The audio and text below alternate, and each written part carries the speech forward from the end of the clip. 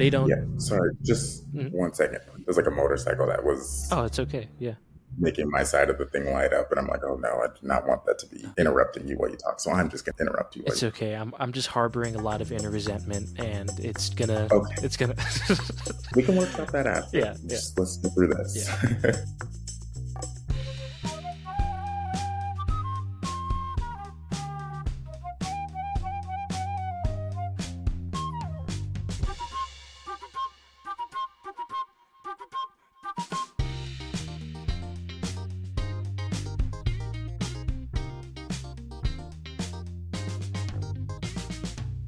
Why, hello there. How are you?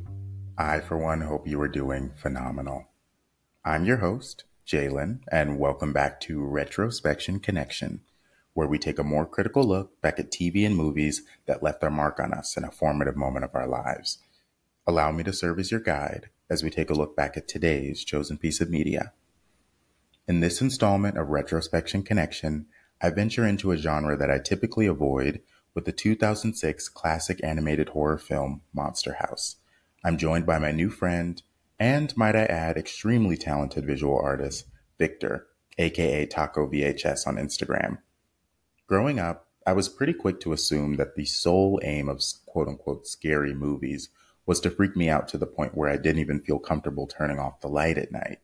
And while that's definitely the case for some media in the horror genre, I'm learning that the meaning and impact has the potential to extend far beyond what I initially imagined. Monster House tackles grounded themes that everyone has the capacity to relate to, like grief, growing up, and living in the present. It's certainly given me a lot to think about, and I hope it's able to do the same for you. Of course, follow Retrospection Connection on Instagram at Retrospection Connection and email me at retrospectconnect2001 at gmail.com with shows that you'd like to hear discussed or if you'd like to be featured yourself. Enjoy! Why, hello there, everyone. I am joined by one of my newer friends and somebody that when I initially met them, I was immediately wanting to know them a little bit more and sort of peer into their mind and understand who they are on a different level. And one of my favorite ways to do that is by learning what sort of media people really enjoy and what shaped them at a formative time of their lives, hence this podcast. So I'm very pleased to have my guests introduce themselves, speak to our origin story, whatever that might be, just a little bit, and also tell us something creative that you're doing right now, whether that be to tap into an earlier version of yourself or just where you're at now. Talk to us a little bit about that. Absolutely. Hi, everyone. My name is Victor. I don't openly say my name, but I'll say it here.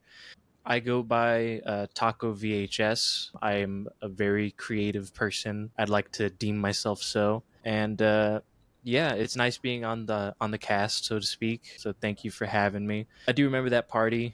Everyone was having a crazy time. The whole bunch of stuff going on, and I brought apples to apples, and I went hard on that. Like teaching everybody, and we also played some Carcassonne, if that's how it's pronounced. We have to ask Eli since he actually studied French. Like, yeah, I know too. Like in that like time, it was a very short, but appeared to me as a nice gentleman. I guess you seem like a great person. I don't Thank know you. if I'm not super into poetics, but Yes. yeah, it was a really fun time, and it was really great time to spend with everybody. As in something creative, I've been working on some stuff on Taco VHS, and I've been making. Some would say custom tapes, others would say bootleg tapes, but I'd prefer custom video game soundtrack tapes. I'm working on Sonic 2 right now, working on Mario Galaxy. I'm going to post about them. My girlfriend's been telling me to do this for a very long time, and I'm going to do it. I'm going to make her proud. Pretty much every day that I'm not working, I'm trying to do something creative. And that's why when you're watching like TV or movies, or specifically me, I really like animated movies, it's just like peering into the mind of another person, like seeing a world that they're able to create and, in a sense, believe it is just so relaxing, but Yeah. also so thought provoking. It's one of those things that, like, when you grow up surrounded in media, you kind of just take it for granted, or at least I can say that I usually do. That the threshold for making a story not only entertaining, but also believable and feeling lived in, and like the world is fully fleshed out. Like it's really higher than I think I ever fully considered. So I definitely share that same appreciation for it as you do, and I'll be looking for that a little bit more. But I'm so glad that you could be here, Victor. Thank you for sharing your name. I didn't know that that was a thing that you're usually less comfortable doing. So I appreciate you coming on as Victor. And I just want to mention for the audience, Taco VHS, that's your Instagram.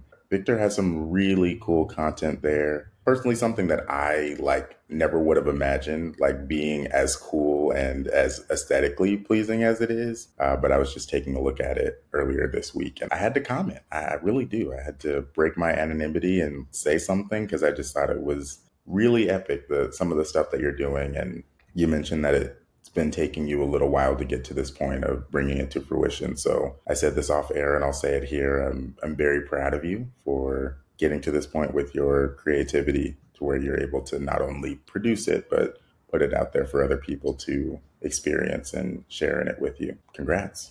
Thank you, Jalen. And I really gotta say as well to everyone listening right now. You guys may not know, but Jalen also has been working on something for a really long time. I think you guys should check it out. It's called Retrospection Connection. I'm not ready for people to know about it yet. It's under wraps. Yeah, it's a little project I'm working on. Thank you for the free publicity. Thank Yeah. you. Guys, check it out if you haven't already. I hope you are checking it out. If this Yeah. is somewhere else, please let me know. We may have an issue on our hands. But with that being said, I always like to ask my guests before we get into the specifics of the film that we're talking about, which is Monster House, one that I watched when I was younger, and I'm really excited to revisit some of the themes and concepts as well as how it relates to our lives now. But I wanted to ask you first, how would you describe your relationship to popular culture and popular media growing up? Do you feel like it was in stride with a lot of other kids your age at that time, or what do you think was maybe unique about your experience with it? Oof, that's tough. I mean, I feel like there's not really a good way for me to answer this without sounding very stuck up, you know? And I'll give my perspective. For a lot of stuff, a lot of like, how would you say, pop culture, pop media, I have been under a rock, as most would say. I am not super into it. Like I've never been into it as a kid. From now, I mean, I watch movies, I watch TV. Like I liked The Simpsons. That's a huge pop icon. I listen to like music and stuff. I like stuff like kids would like fucking Sonic, Mario, stuff like that. In terms of like the pop culture, I've never been in tune with it. And it's not saying like that's not coming from the perspective of pop culture. Like I'm above that, like those dregs. It's like no. Yeah. It's just that it just doesn't click with me. I don't listen to a lot of popular music.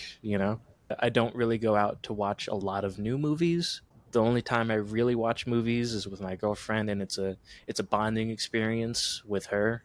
It's like probably the most pop culture thing I'm going to do is maybe seeing Barbie and Oppenheimer sometime soon in the near future, But it's like when I was a kid, I was never really relating to a lot of people around me.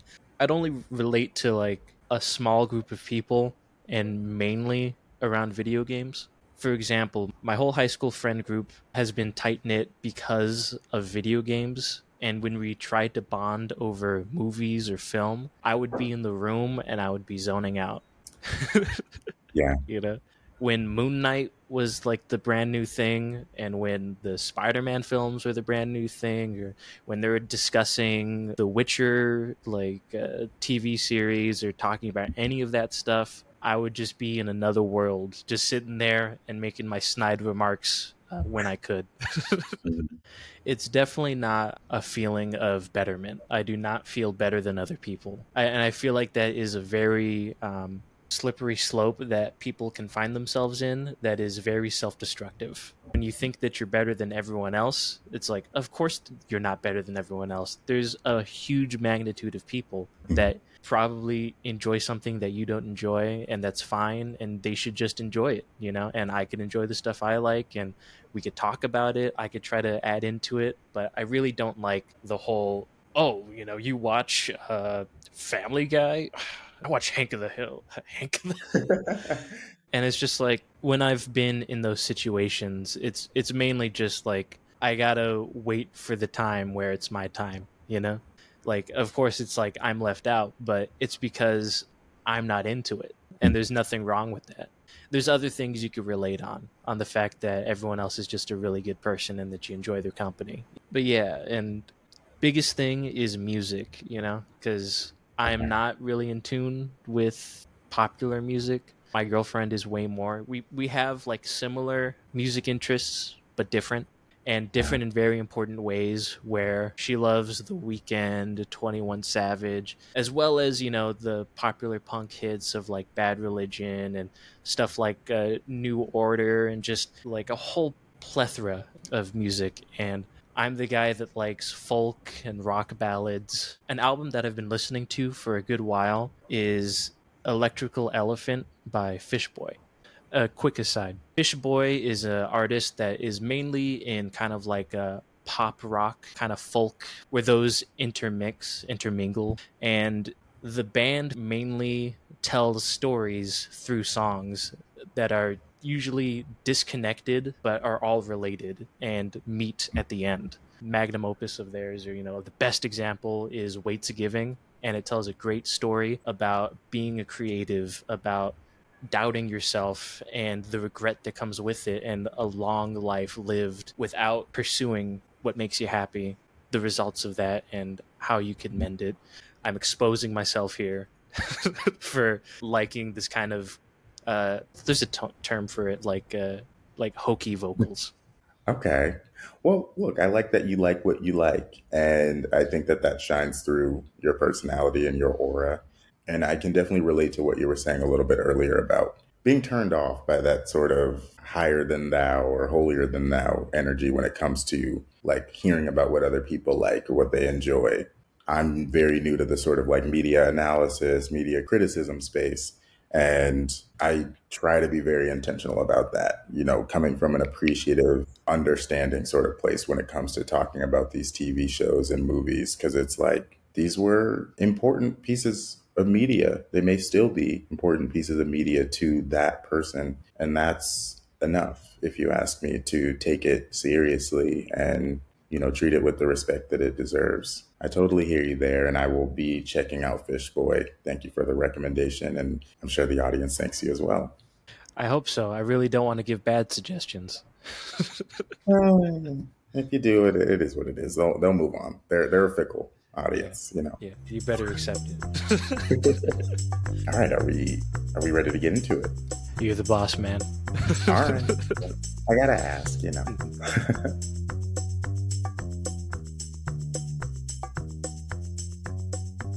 Okay, I like to begin by giving a basic premise for the movie, and then I'm going to ask your thoughts on it because I always like to know, is it complete? Is there something missing from the synopsis that we should maybe add? So here we go. Three teens discover that their neighbor's house is really a living, breathing, scary monster. That is the whole synopsis. That is what I got from IMDb. Initially, I was like, "Oh, that, okay, this is it. Cool, very bare bones, if you ask me." But we're here because this is a movie that you have a personal connection to. So I want to ask you: is there something that we'd be remiss to not mention for the sake of the audience? Yeah, I mean, I feel like that's like the Spark Notes version of the of the film. Just like there's a house and it's a monster, but I feel like it's a film of discovery. It's a film of remorse, you know, and dealing with guilt. I feel like it would be like three teens coming to terms with maturing and getting older while discovering, you know, the spooky monster house and Mhm. uncovering like a painful mystery surrounding like their neighbor. That discovery, I feel like the human aspect of the house is very, very, very important. Well, initially, what I'm thinking of when you're giving me all of that extra context, which I think is very well said and certainly feels more of a relevant description for the movie. But I'm thinking, so this movie came out in 2006. Could you just tell me, you don't have to give me the specific age that you were, but like a time period for where you were age wise when this movie came out?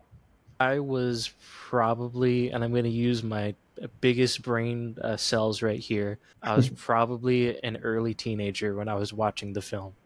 Like, and I Okay. mean like preteen, you know? Got you. Yeah, which is the age of the kids in the movie, which I think is like really cool that you got to check it out at that time. I was a little bit younger, so it was at a slightly different place than where the central characters were. But I asked that because I feel like the description that you just gave about three preteens coming to terms with themes of grief and loss and acceptance of that loss and moving forward, that really captures my attention as an adult. But I don't know that that would have gotten me as a kid. I'd have been like, what is grief, first of all? Do I want to learn it from Monster House? I'm scared, first of all. So, like, all of these little things that would come up. But I think you're absolutely correct that this story at its core has a little bit less to do with the supernatural elements and more to do with the human experience and what it means to have to give something or someone up and keep trudging along despite those losses. Those themes in particular definitely touched me when I was watching the movie in a way that I didn't expect, because I haven't seen this movie in 15 years and I did not think it was going to come so hard with some of those themes. So very much so looking forward to getting into those things with you. I've got to say, I'm really fascinated with sort of dissecting this movie with you and specifically its impact on you and why you felt like it was relevant to discuss on Retrospection Connection, since you were letting us know that media consumption, as far as TV and film goes, is not necessarily your thing. It's not something that you gravitate towards as much as like playing video games or music or things like that. So I'd be really interested to know, why has Monster House become a staple for you? Why is it something that you wanted to talk about with me on this show? Talk to me about your journey with this film. Yeah, I never saw Monster House in theaters. It was a pretty much a straight to DVD experience for me. And honestly, watching it the first time around as a kid, I was just kind of enamored by the idea alone, the concept, the IMDb description. And funny enough, we still have a lot of stuff in our garage from like a big move that we did. A lot of trinkets, doodads, and memorabilia from our lives that we just still have to go through, sift, and see what to keep and what not to keep. And we found a little treasure trove of a whole bunch of sketches and doodles that I've done as a kid. And the Monster House was like two out of the however many drawings of Sonic and Pac-Man, you know? And it was mainly just because I was so in love with the idea, a living house, the design, the artwork, like that was something that really captured my interest, and that was something that I would like to draw. Well, not to interrupt you, but Yeah, I do want to ask. It seems like drawing and animation is really important to you. How long have you been doing that? And what do you usually like to draw? I've uh, I've been drawing since I was a single digit, I think. I won't be able to Okay. tell you when, because as I'm sure as will be revealed further in this podcast, I am not good with my memory. Like I have a foggy memory of almost everything. So I can't give you like a huge breakdown, but I've been drawing for a really, really long time. To start off, I've been drawing the stuff that I've just been interested in, and that started with Sonic because that was the first game I played. And of course, I became obsessed with it like an idiot. And I tried to do stuff like sell like my own Sonic bookmarks at elementary school. I would like be obsessed with drawing those characters, never making my own, thankfully. I didn't fall down that rabbit hole. But drawing artwork has been something that's been important to me, at least as a hobby, for my entire life, and I don't think I'm ever gonna stop drawing, you know. Yeah. And And so it means something extra special that some of those Monster House drawings made it in to the cachet of all the Sonic and things like that, right? yeah, and I think it's purely just because of how unique it was, especially like in the time and up to this point, because I don't think a movie has been made that really captures the same like feeling. Like I love artwork. That's why I love animated movies, okay? I'm gonna just put that out there. With the way that the artwork was made for Monster House, the technique, the motion capture, everything about it is just so nice. The fact that Yeah. each model that you see in the film was modeled in clay and then mapped over, made a 3D model, and then digitally painted the textures to make a completely claymation looking 3D animation style. And then Wow. all of the actors acting with the Oh, the little little tiny dots on balls, their the body and balls, that. Yeah. and like Hmm. acting out the scenes, and like you see some of the behind the scenes footage of this like film. Everything about it contributes to the dreamlike, off-putting, warm but scary nature to it. And like that was something that I may not have had the words to describe it, when I was younger, but that was something that I enjoyed 100%. I would not have fully considered the level of detail and thought that was put into the animation process for this. But I will say that when I initially was in my rewatch for this movie a few weeks ago, I noticed like how beautiful it is. It looks like claymation, but it's like a little bit more sleek feeling than what I'm used to. I'm thinking of that movie series. What is it called? It's like Wallace and Gromit or something like that. Oh, you get it, They, Wallace and Gromit. yeah, right. They do stop motion sort of animation too. I'm really not good with the terms, but that's really breathtaking as well. But it seems like Monster House took it one step further.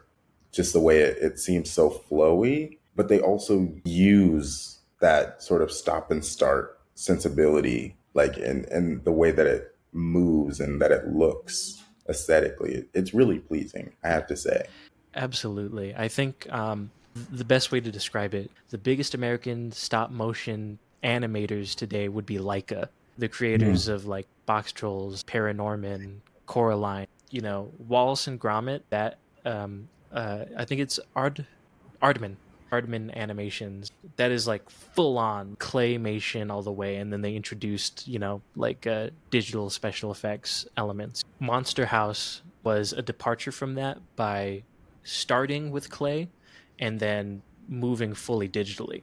And I feel like Uh, right now, Leica is like the fusion of the two, where it's all of the animation is stop motion, but they use so much digital and special effects to create a similar type of dream-like feel. I mean, all the keyboard warriors out there can, like correct us, and say you don't know what you're talking about. I just think that Monster House took it in a very different way, kind of like the Polar Express route. I'll say that one does kind of freak me out a little Yeah. bit, but it's interesting. Yeah. Yeah, they took it a different way, and to make the oddities and the quirks work very well.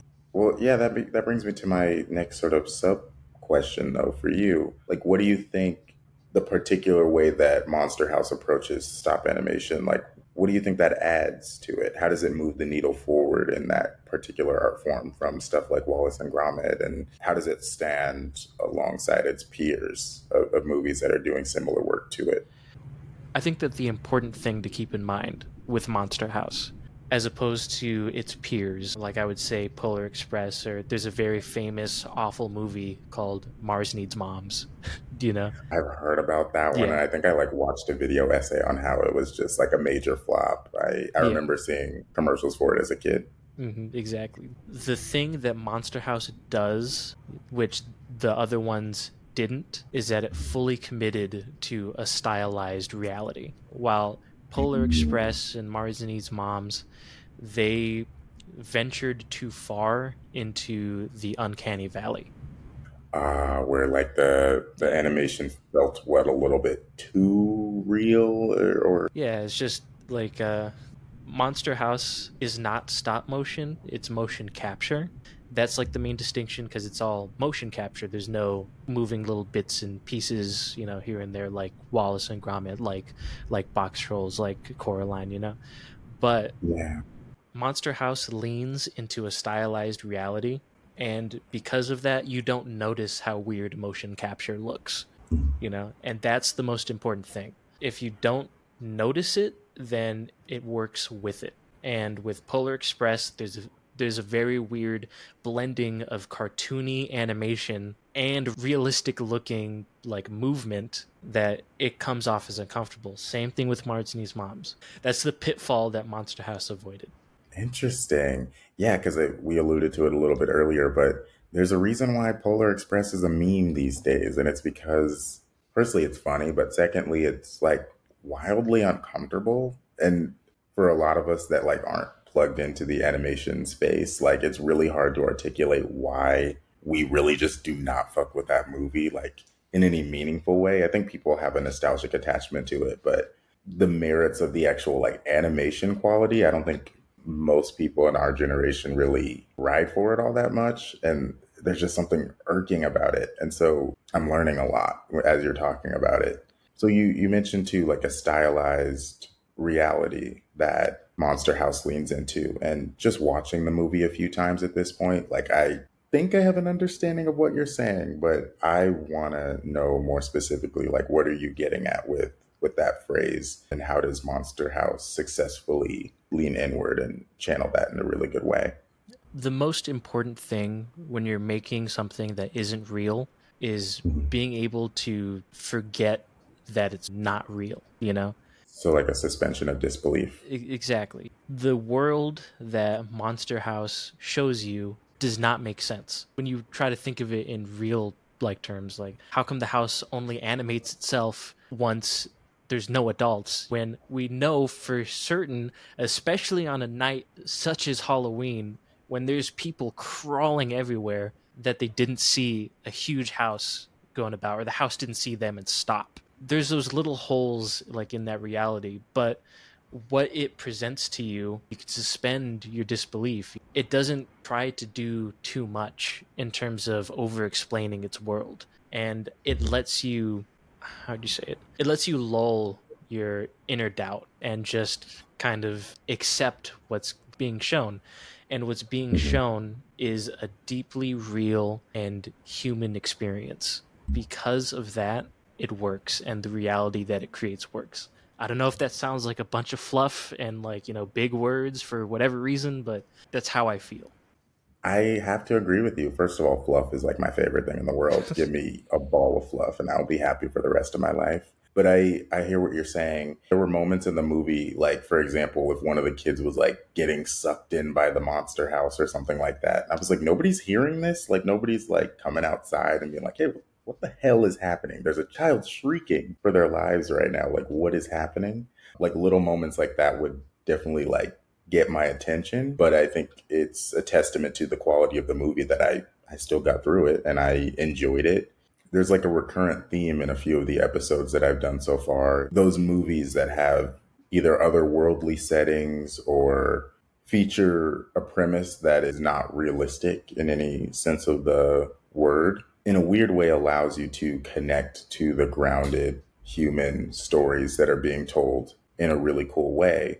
I think every guest has a different interpretation of like why that is. But if I were to ask you, why do you think such an absurd premise works so well to tell such a realistic story? What would your answer be?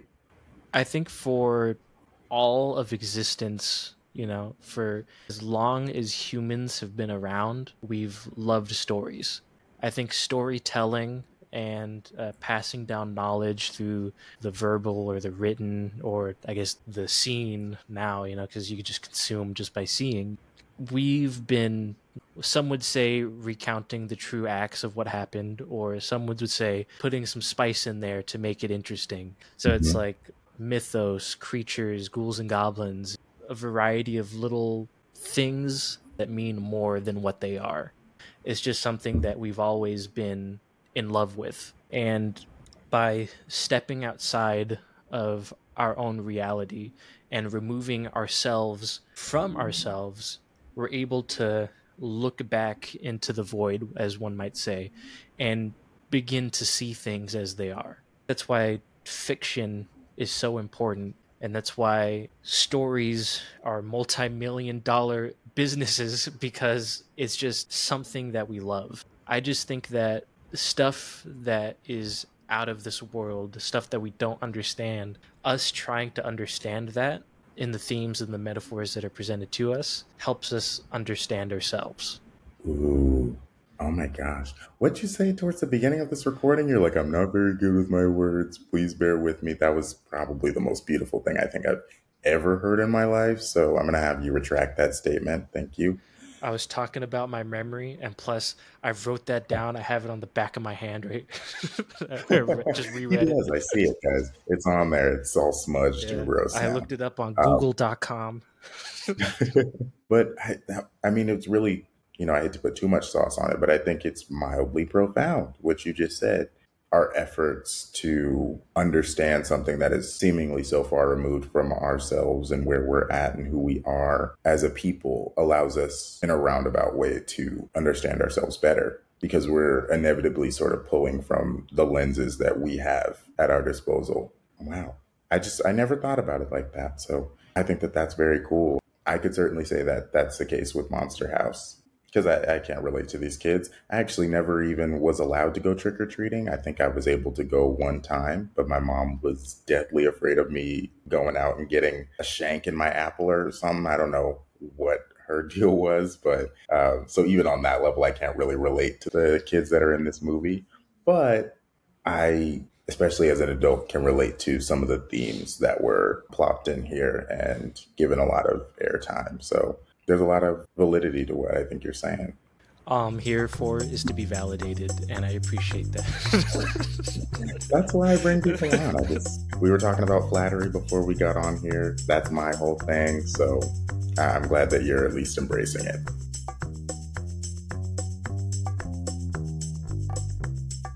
I'll say the main takeaway that I got from this film when I was watching it, as an adult at least, I can't really honestly remember what I thought of it as a kid beyond that it was scary.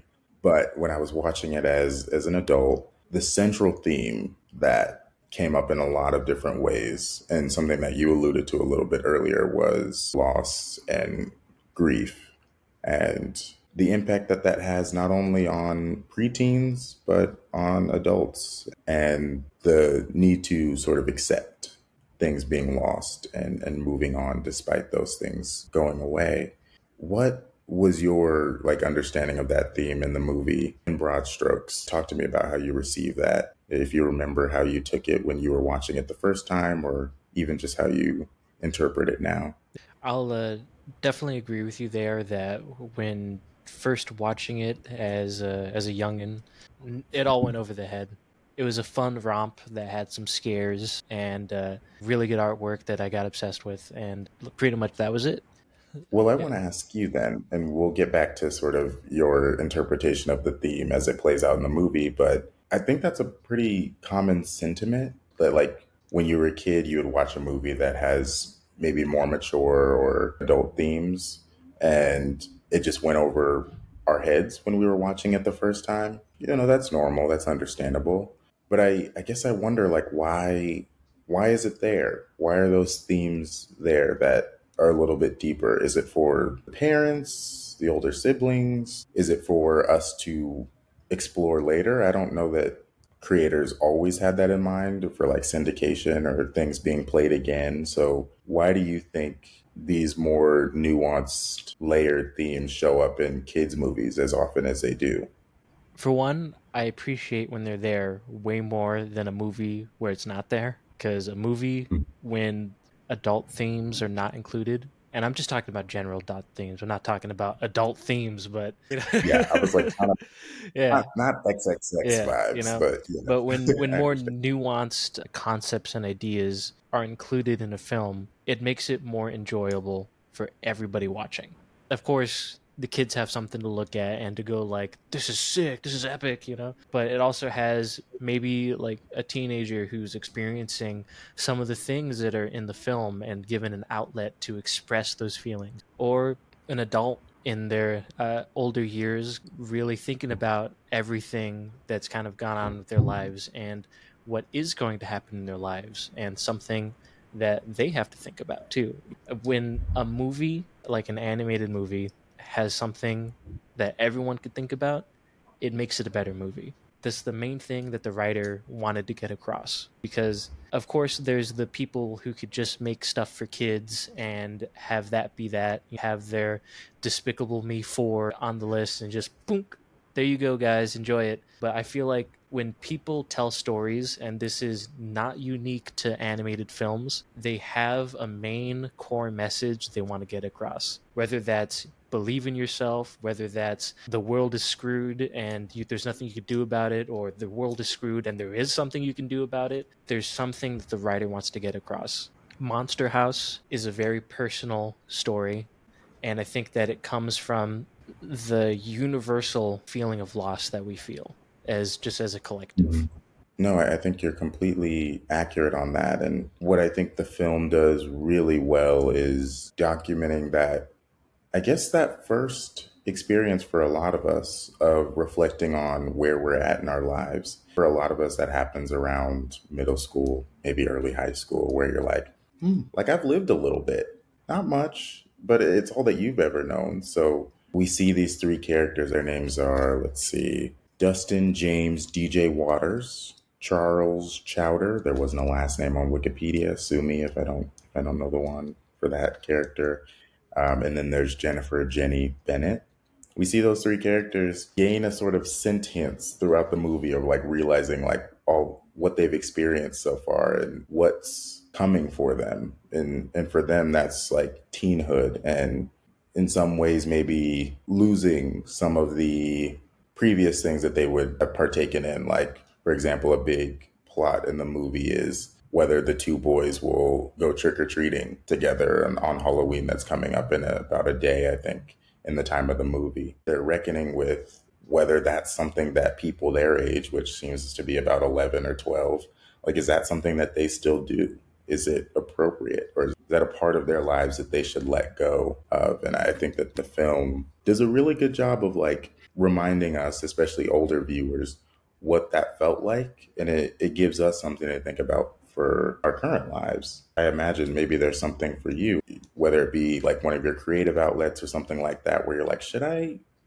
is this mature? Like, should I be giving this up? Is this something that isn't representative of where I'm at now? You get what I'm saying? No, I understand 100%, and I'm really glad you mentioned it and that conflict, because I feel like one of the biggest themes is about living in the present moment and not worrying about the past, or let me rephrase, not being so stuck in the past, but also not being too worried for your future.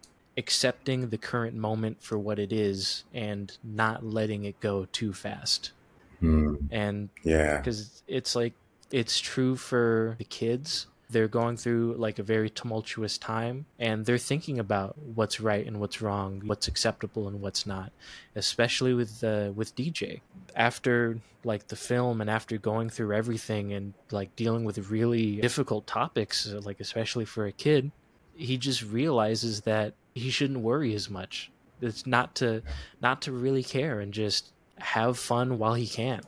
And I understand that. Sometimes I think about some of the stuff I do, like some of the videos I make, if they're like stupid or just like it's a dumb idea that I thought would be funny. Should I really be doing these things when I could be, I don't know, investing in stocks, Like maybe I could, but while I have the time and while I have the ability, I'm going to do stuff that makes me happy. You really shouldn't worry about what other people think, or really worry about how people are going to view you, and just do what you like to do. Yeah, especially because that opportunity may not always be afforded to you. These kids are going to get older, and yeah, by 17, people may really start to have an opinion about your trick or treating habits if Mhm. you're still going. Not saying that you can't or that that's something that you shouldn't buck up against, but times do change. Things change, you move on, and there may not always be as much grace for the things that you enjoy or the things that you participate in. And so it's like a mix of saying, okay, fuck that, honestly, I'm going to do what I want to do. As long as it brings me joy and it's not hurting anybody else, there's no harm in it. And also realizing that this is a very particular time in my life where I am able to do these things and I'm going to do it while I have the time.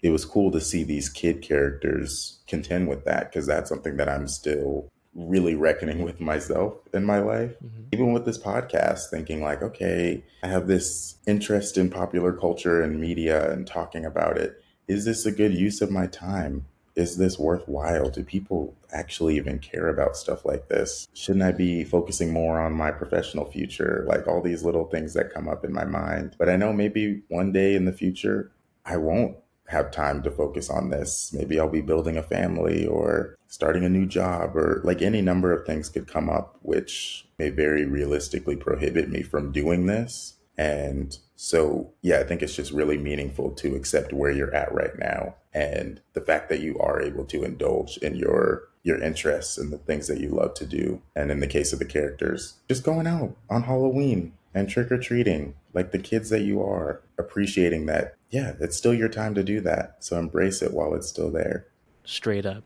As a creative, that feels really stupid to say, as a creative, but like, but you are that. Yeah. Really, you are. Yeah. And it's something for me too, being like, oh my goodness, I'm in that space too. It's super weird for me. Yeah, it's the biggest thing, the thing that gives me the biggest joy when I create something, when I tell a story, when I post something that someone likes. If I'm able to get a message across, if I'm able to get someone to think or experience something they haven't experienced, or to really contend with something like within themselves, or even just to have a good time, to have a laugh, to have an effect on someone, is so moving, and it's really fulfilling. That may be the AI generated dopamine rush, from fucking social media, that might be it. But I really feel like creating content and consuming content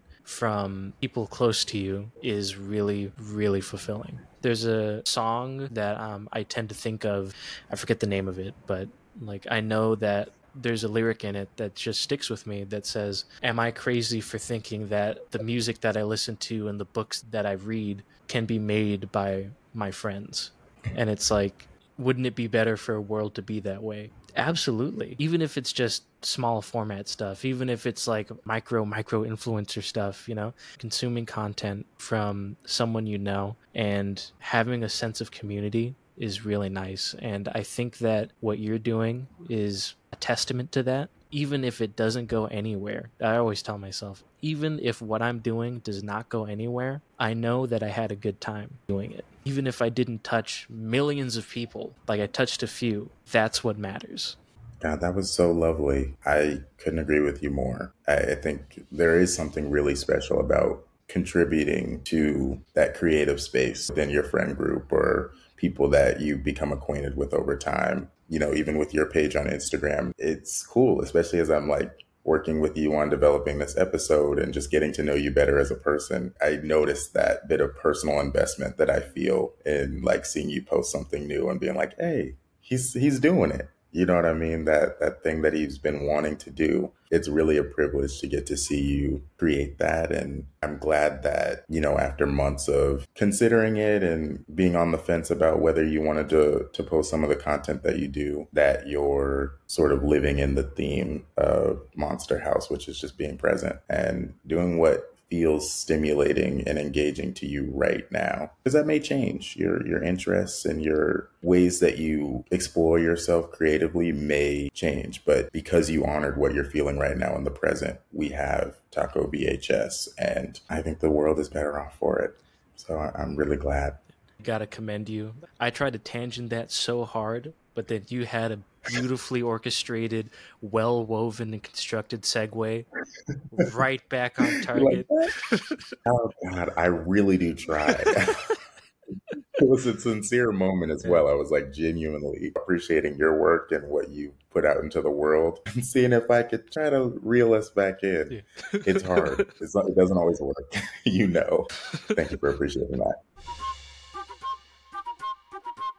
Now, I don't want to lose the theme of loss and grief because I think that, like we talked about, that's the overarching concept or idea when it comes to Monster House. And I think there's a lot more to be said about it. But let's take a pit stop and talk about the genre that Monster House is sat within and like joins the canon of, because I think that in a way it lends itself to that theme of loss and things that we can't quite understand when we're in that preteen, prepubescent period of our lives, when we're starting to contend with some deeper ideas, but we're not quite ready yet to embrace them.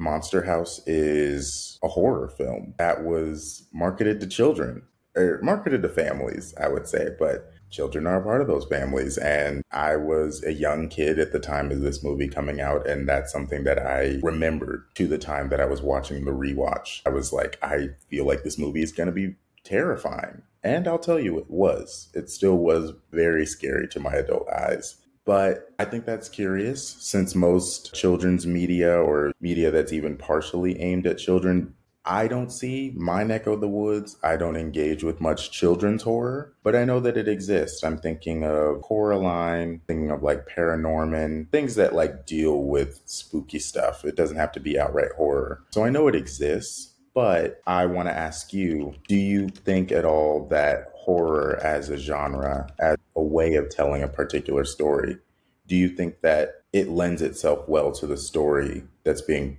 told in Monster House? Like, what do you think it adds to that formula?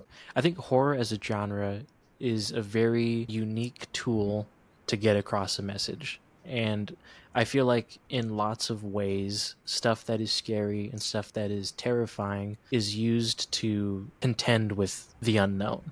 I feel like kind of like going back, this has been going back a long time when parents would tell their kids that there's little gremlins that live out there that get children after dark. In a very basic sense, it's to get across probably shouldn't play in the woods in the dark, you know? It's always like a tool to get a message across. And sometimes it's very fun. It's very, I don't know, it's really tough to say because we don't know other animals' perspectives, you know, and whether they like to be scared. But I feel like it's very unique to humans that we enjoy stuff that is scary. We enjoy the macabre. At least like a portion of us, because, you know, I'm not too much into scary films. You know, I don't watch a lot of horror media. Stuff that is scary and disgusting and vile, it can be very interesting because it takes some of the worst aspects of the human experience and us and puts it in the forefront. And it could be anything. A monster can represent insecurities. It could represent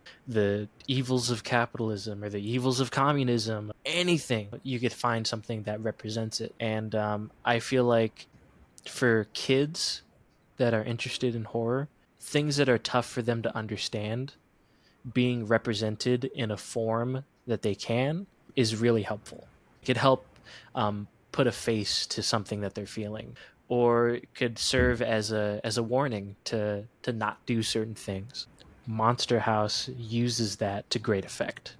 Oh, absolutely. Like, I think for adults in horror, usually it serves as a medium to let us explore things that we would otherwise be uncomfortable with exploring. So it's not necessarily that we don't understand it. It's just that we don't really want to contend with those Mm-hmm. things. You know, like you were talking about the evils of capitalism or the evils of beauty standards, even. It allows us to like zoom out and see these themes brought to life in really like fantastical ways so that it feels less abrasive when we're dealing with that sort of stuff. But for kids, it may be more about starting to understand things in a way that feels maybe a bit more approachable in some weird way. But I like that in the movie, the kids, they are starting out by like being super terrified of the house and all they know is that it's alive for some reason and they have to figure out how to either get somebody's attention to it so that like they can get out of danger and like this can finally be over and then eventually they get trapped in the house, spoiler alerts, and they have to figure out how to get out of it. But what I like is that what's modeled through the movie is what you're sort of getting at. Over time, the kids learn the nuanced truth of why this house is alive and why it responds to children in particular in the way that it does. In a cool way that it starts to demystify the monster house, quote unquote. Like they understand the reasoning for why it's so horrific. And in that way, the thing that they didn't understand at one point feels a little bit more surmountable and manageable. And that's kind of what I'm getting from what you're saying about like horror's role in children's media, showing kids that this big bad, this scary thing that they thought just existed for no reason, there may actually be a reason there. With your understanding of why that is, you're maybe able to tackle it. And I think that is a good summation. That's not what I was going for, Oh you no. know. My No, bad. no, but that is like I was just kind of like talking in general, but that's a very good way to put it. You know, it makes things more accessible for kids, and that's funny to say with like a big screaming like mishmash of like wood and like tiles and stuff, but it makes something that's otherwise hard to get across understandable, and it shows that the biggest thing with horror in kids film is that it is something that can be overcome. That's something that could be Mhm. worked through. It's true. I mean, there's some monsters in real life that could never be like overcome. Insert whatever you want there, but there's also plenty that we can do to surmount it within. And of course, Yeah. in the film, it's all external, as aside from like the scene with Nebuchadnezzar at the end. But it's how they react to it and how they end up becoming familiar with it, understanding why it's there, like you were saying, and overcoming it. That's the important aspect. Yeah, that knowledge and that understanding comes with a power and an agency that I think these kids didn't understand until they experienced it for themselves. And I think that's hopefully a universal experience. As you just learn more through growing up, you realize that, yeah, there's a lot of things that I don't know, but what I do know, I can use to my advantage to eventually understand more. You alluded to Nevercracker, which is one of the only primarily featured adult characters in Monster House. And I think that they're really like the missing puzzle piece to why this story works. And I was wondering if you could give a quick synopsis about who that character is and their role in just like the storyline of the movie, not so much as it relates to the themes, but just like in story, who are they? Yeah. Nebuchadnezzar is the owner of a said monster house, and the first scene of the film, which is close to perfect, that opening scene, he's introduced as the stereotypical get off my lawn you crazy kid type character, and you don't really know much about him to start. You just know that he is absolutely someone you've came across in your life, whether that was actually a neighbor like that, or just some other like at least outwardly appearing horrid person that you just like don't understand why they're so awful.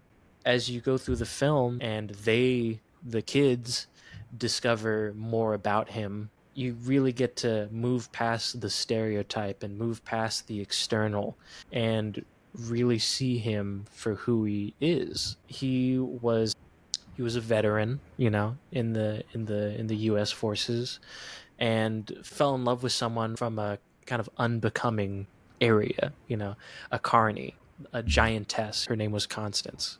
And you through the film, spoiler alert for this, I don't know, 12, 13, however many years old this is, he falls in love, and decides to rescue her through a horrible accident, lost his love, and became a shut in. And that's probably a story that's been told all over the place throughout time. Someone like finding their love, deciding to build, and then losing everything, and then completely losing their world and sense of self. Except that Nebuchadnezzar had to basically babysit a giant destructive house for the rest of his life. That's where the twist comes in, and Nebuchadnezzar really serves as the impetus of the story because of his loss and because of how he went through it and how he is dealing with grief. Through the lens of horror and through the lens of a monstrous house, you really get to peer inside how grief can affect people. And how would you describe his approach to channeling that grief and working through it or not? I would say for the majority of his life, up until like the last parts of the film, it was withdrawal. You know, he withdrew from his life. He became shut in. He closed himself off to everything. Like that loss was everything, and because of that, he was nothing. And he dealt with the grief by creating a shell around him. Yes, so literally that the house became a bit of a cocoon for him because that was sort of like I almost said a personified version of his wife, but his wife would be the personified version of herself. Yeah. The house became a representation of who she was to him. And I guess in a way, holding yourself up there in that house like allowed him to feel like maybe she wasn't gone and like he could preserve this one last part of her. And that if he scared all these kids away from getting too close, maybe that would be his way of honoring the life that she lived, which most of us won't get that exact opportunity. I think all of us won't. Monster houses don't exist, I hope. Yeah. But it's very sort of contrary to the way that most of us grieve and the ways that we try to honor people that have passed on. What is your way of sort of honoring either people that have moved on or parts of your life even that you have to let go of and move forward from? Nebuchadnezzar chose withdrawal. What is your way for working with that? I'm going to say up front that I am not a saint. Like, I am not the best person at dealing with things, you know?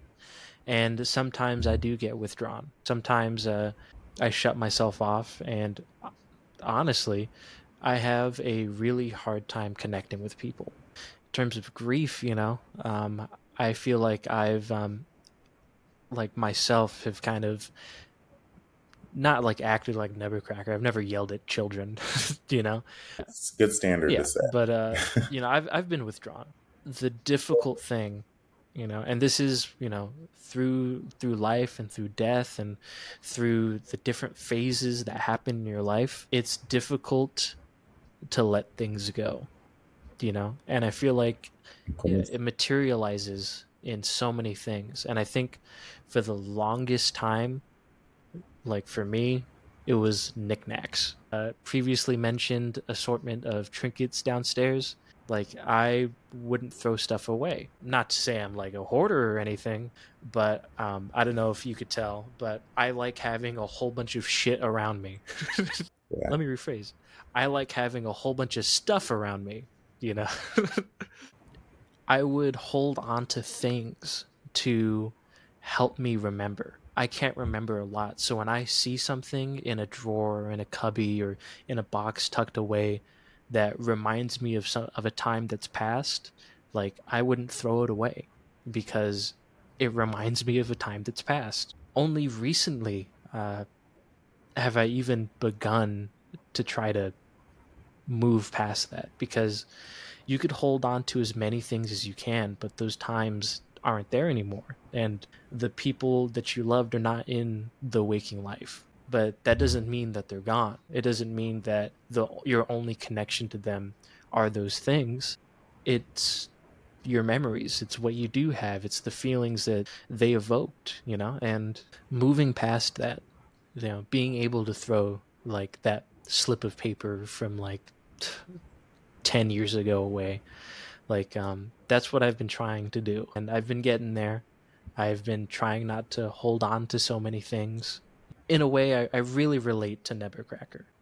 Well, I commend you for Like, first of all, realizing that this is a part of you and like wanting to maybe work out of that and try to figure out how you can let go of things in a way that feels sustainable for you. So I really do respect that because it's hard. It's hard to internalize that. It's easy enough to say, yeah, you got to let things go and move on and blah, blah, blah, blah, blah. But in practice, you're like, okay, I don't know what my attachment to this piece of paper is from 2009, but like it means something to me. And the thought of letting it go, you would think it's trivial, but it's anything but. So I definitely resonate with what you're saying. But what I'm reminded of when you were talking about that is like, to a lot of things, is like a light side to it. And for you, I see that like your page on Instagram, especially like Taco VHS, there's an appreciation for like times gone by. You know what I mean? Especially as it relates to like video games and like old pieces of media and like formats of media, like with the tapes that you're working on right now. Like that's the light side of that. You have an appreciation for it that like I think a lot of us do, but we're not either as inclined or as able to like capture that in the way that you do.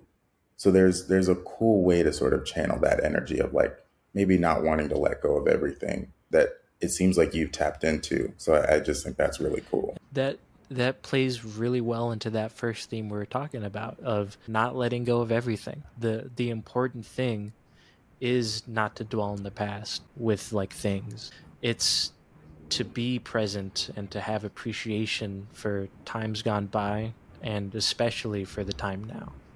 Oh, that's a really cool thing to think about now that you're making me wonder about it more. Like, obviously, not everything is meant to come with us and be with where we are in the present, but like, what does it mean to repurpose something or bring something with you in a way that feels like it honors who you are now?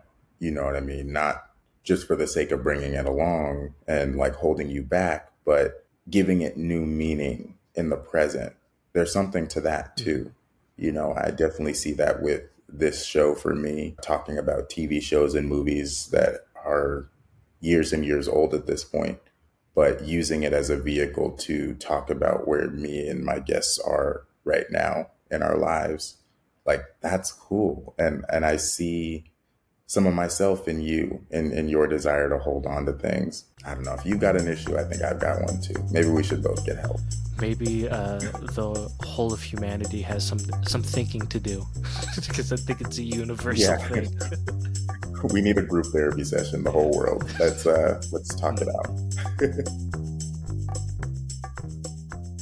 As we wrap up this section of talking about Nevercracker and his role in the story and things like that, something that I really enjoyed about the kids finally learning more about his backstory and the nuances of who he's become and how it was different from their initial perception of him. It documents that experience of growing up and getting to that age of like 11, 12, 13, and realizing how complicated just being an adult can be. It's not as simple as like, oh, this guy is this sort of person or that girl is that sort of person. They could be that sort of person and they could also be something entirely contradictory to that. Those identities can both exist within that person. And I think we see those three kids realize that for like maybe the first time for them, but they see Nevercracker as a fully realized human that has made mistakes, but is also good in some ways and has good intentions and was looking out to protect these kids in some weird roundabout way. You see them reconcile all of those different parts of who he is. And I think moving forward, the hope is that they're able to apply that same way of thinking to themselves and their peers as they start to get older. What do you think that Never Cracker represents in terms of like growing up and what it means to be an adult? And how does that relate to your adult experience in particular? I think that Nevercracker shows the dangers of being rigid, of not adapting, and of just passively accepting your life. In a weird sense, he was kind of like a hero, for trying to keep kids away from his, kid eating fucking house. when it comes back to the grief and his loss, he stuck in his ways, and you could see that reflected in how the house aged when it was first built and to when he just let himself go to the thing he became. Just a broken down, old, just looks almost like ruined.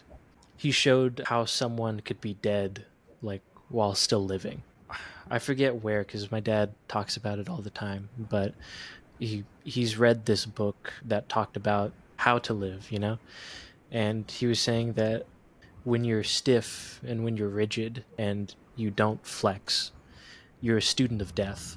Yeah. Whoa. When like you're flexible and you flow and you adapt and you learn, you're a student of life.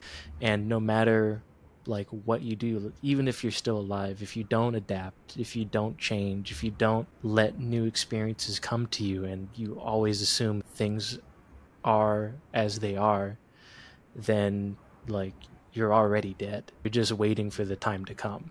But you don't have to be. You don't have to be a student of death. Just like Nebuchadnezzar, he had inklings of wanting to grow and to move on, but his house, his grief just couldn't let him.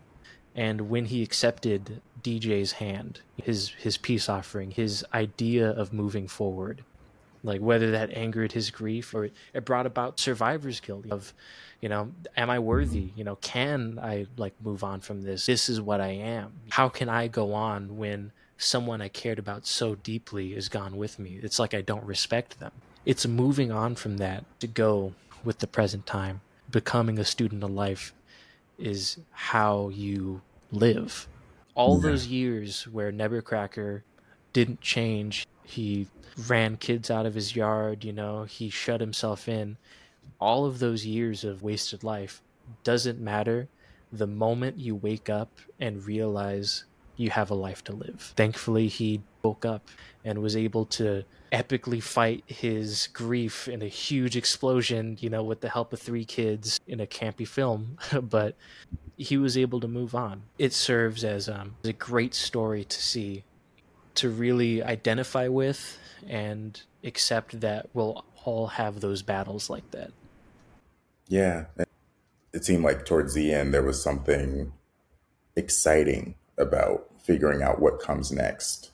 Who knows how long that'll be? He was very old, guys. I don't know. He didn't look well, but it's a very hopeful idea, especially for those of us that are still truly young. There's a lot of time for us to embrace new ideas that allow us to take on more of life. I think that's why Monster House works so well. You mentioned Polar Express earlier and how it's been like memed, and like there's like screen caps from it. I haven't seen too much of that for Monster House, except aside from that one funny scene, with Skull like eating his candy or like Chowder getting hit in the face with a basketball. But that's what makes this film lasting. It's the blend of deep, like human themes that go into so much, about life and about death and about moving on and just like appreciating life. And you have it mixed in with some funny fucking comedy and like a dreamlike setting and like the best character ever, Skull, who's only there for like a minute and you just want more of him. There's so many factors in a film that could make or break it. Monster House is definitely campy. Like it's a film of its time, but it gets so much right that it lasts far beyond its peers at the time. I couldn't agree more with you. This is an excellent coming of age film that documents how we all grow up and experience unfamiliar territory. We learn with each other and with the people around us that we can tackle the things that we at one point thought were insurmountable. In closing, what do you think the impact of coming of age films, both Monster House and other films or TV shows that you've watched over time, what do you think that impact has been in your life and just the impact on media in general, if you had to say?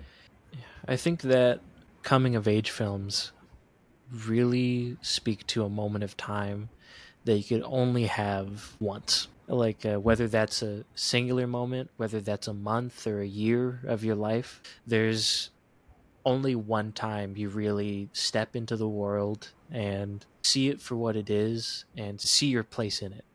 It's such a, some may say overplayed. There's so many coming of age films. One of my favorite coming of age films is like Super Bad. you know, like there's so many ways to approach like this time in our lives that we'll never get again. I feel like it's a genre of film that doesn't really get old. It might just get dated. You could only like come to your age in the time that you live in, So it's either you're going to be making a film that's trying to capture that moment of time, or it's going to capture this current time. So there's only going to ever be so many films that present the world as it did in the mid 2000s or in the 90s or in the 80s. And you see it in Turning Red. It's a modern coming to age film based in 2000s, but it really captures that Y2K aspect of it, and Monster House captures the time before like cell phones, and it's something that, myself personally don't know if I could fully relate to in terms of the specific situations, but it does such a good job at getting that point across. And I think a coming to age film done right is timeless. Yeah. Yeah, there's a universality to that concept. It's inherently accessible. It never fails to resonate with us, even as we get older and we're not like literally in that point of our lives. I feel like I'm there almost immediately when I put on one of those movies. Yeah, I guess one last sentiment that I have for this movie is enjoy that last Halloween. You know what I mean? That last one where you say fuck the judgment or the perception of what this looks like. I'm going to have this experience while it's still mine to have. However that relates to your life, Victor, or the audience, try to internalize that. That's something that I'm trying to do. Like, have that last Halloween and embrace that. I'm having that last Halloween this October, guys. Come on. Let's go do this. I really do genuinely miss physical media, and I don't do it justice because I know it still exists. It's maybe less than it used to be just in terms of like the sheer volume of it, but I think there's something missing. Those tangible items that you can hold in your hands and say, this movie, this TV show got me through a moment.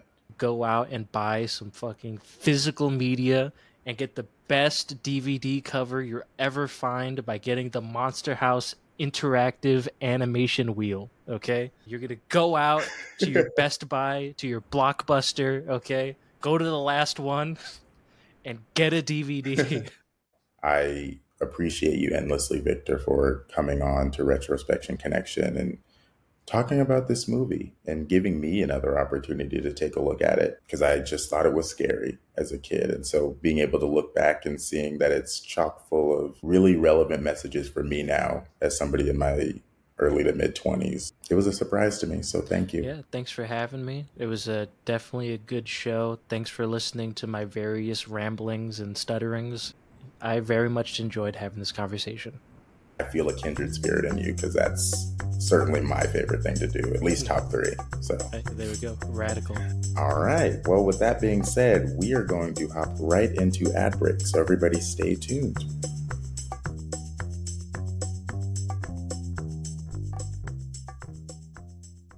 And welcome back to Retrospection Connection. We're heading right into ad break. All right. Question 1.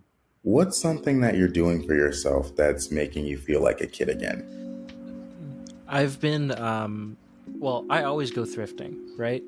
That's nothing new, and that's probably not even unexpected at this point. But I've been thrifting a lot of board games, specifically because me and my girlfriend got Bunko, which is a very simple dice game, like social dice game. And we played it and we loved it. And I've just been collecting a whole bunch of them whenever I see them. Different board games, different stuff, new things, Ticket to Ride, Skip-Bo, just anything that looks decent at a thrift store and is less than $5. I've been getting it and trying it out. What's been your favorite so far? That's a really tough one. I have a really tough time picking favorites, just because I love so many things in a genre or of a topic. I'll definitely say one of my favorites has been Patchwork. It's a 2-player only game where you do the most stereotypically masculine thing you could do, and that is quilting.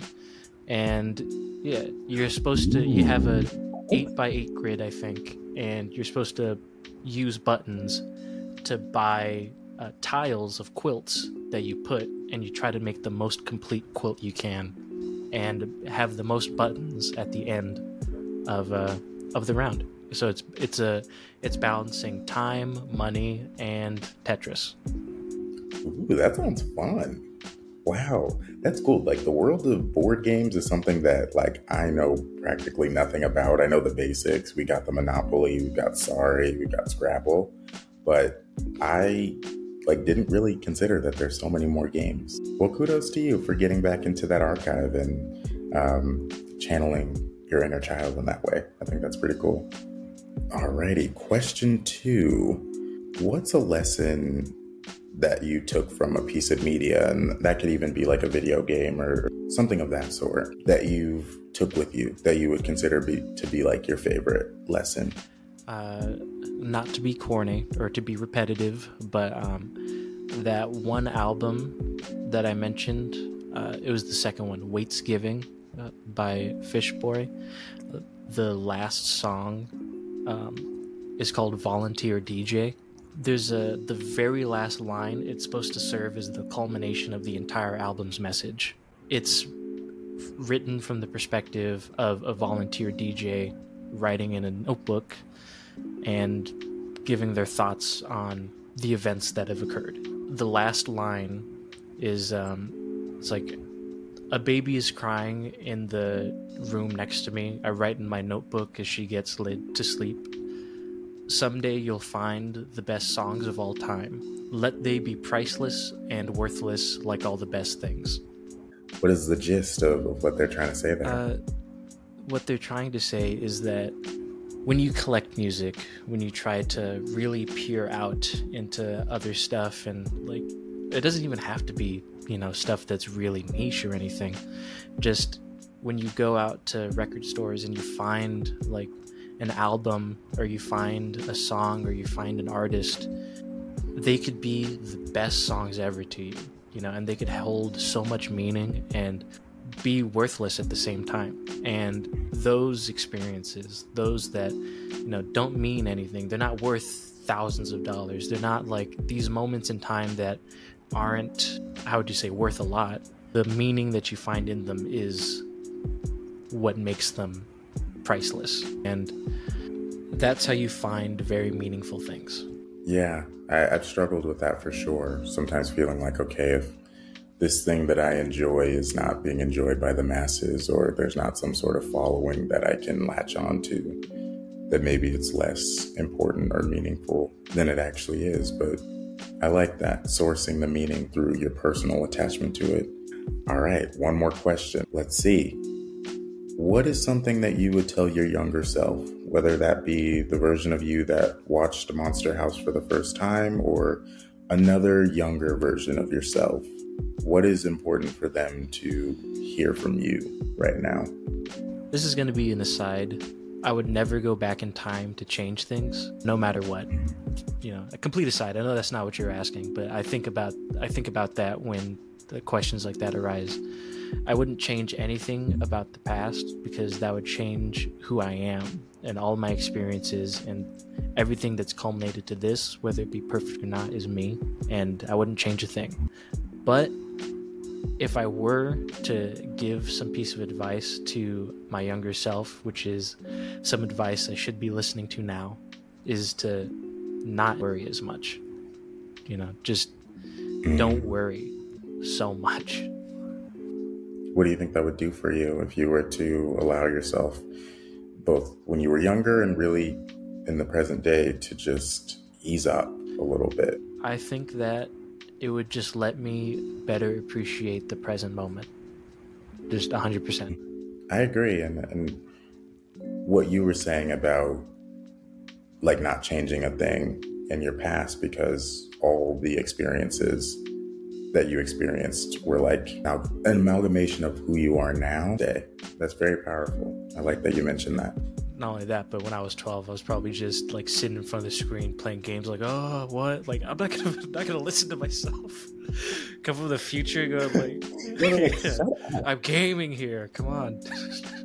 They're like, you chose a goatee? That was our choice of facial hair, and you're like, yeah, let's do it. Sorry, I like the goatee. That was a compliment, but 12-year-olds can be harsh. So that's the moral of this whole episode, guys. If you take nothing else away, kids can be mean, and you should avoid them at all costs. Yeah. Thank you for watching and listening to Retrospection Connection. Well, with all of that being said, I think that's a lovely sentiment to ride out into the sunset of this episode with. Once again, Victor, you have been a light in this virtual podcasting studio with me. I've appreciated getting a little bit of your insights, both on the movie, on media, and just life in general. I think you're a very insightful, thoughtful guy, and I hope that there's an opportunity for us to get to know each other better. I appreciate that, man. I think you're quite cool yourself, and yeah, I know I'm a bit of an introvert, as one might say, but I'm not too talkative, you know. That's an aspect of myself I'd like to change, and you know, I'll change it, you know, whether it's going to be at 50 or 60, I don't know, but I do appreciate that you took the time, you know, and I think that this is going to be nice. I think it was fun. You know, I really like rambling, so thank you for humoring me. All right. Well, I hope you have a good rest of your day, Victor. Thanks, you too, man.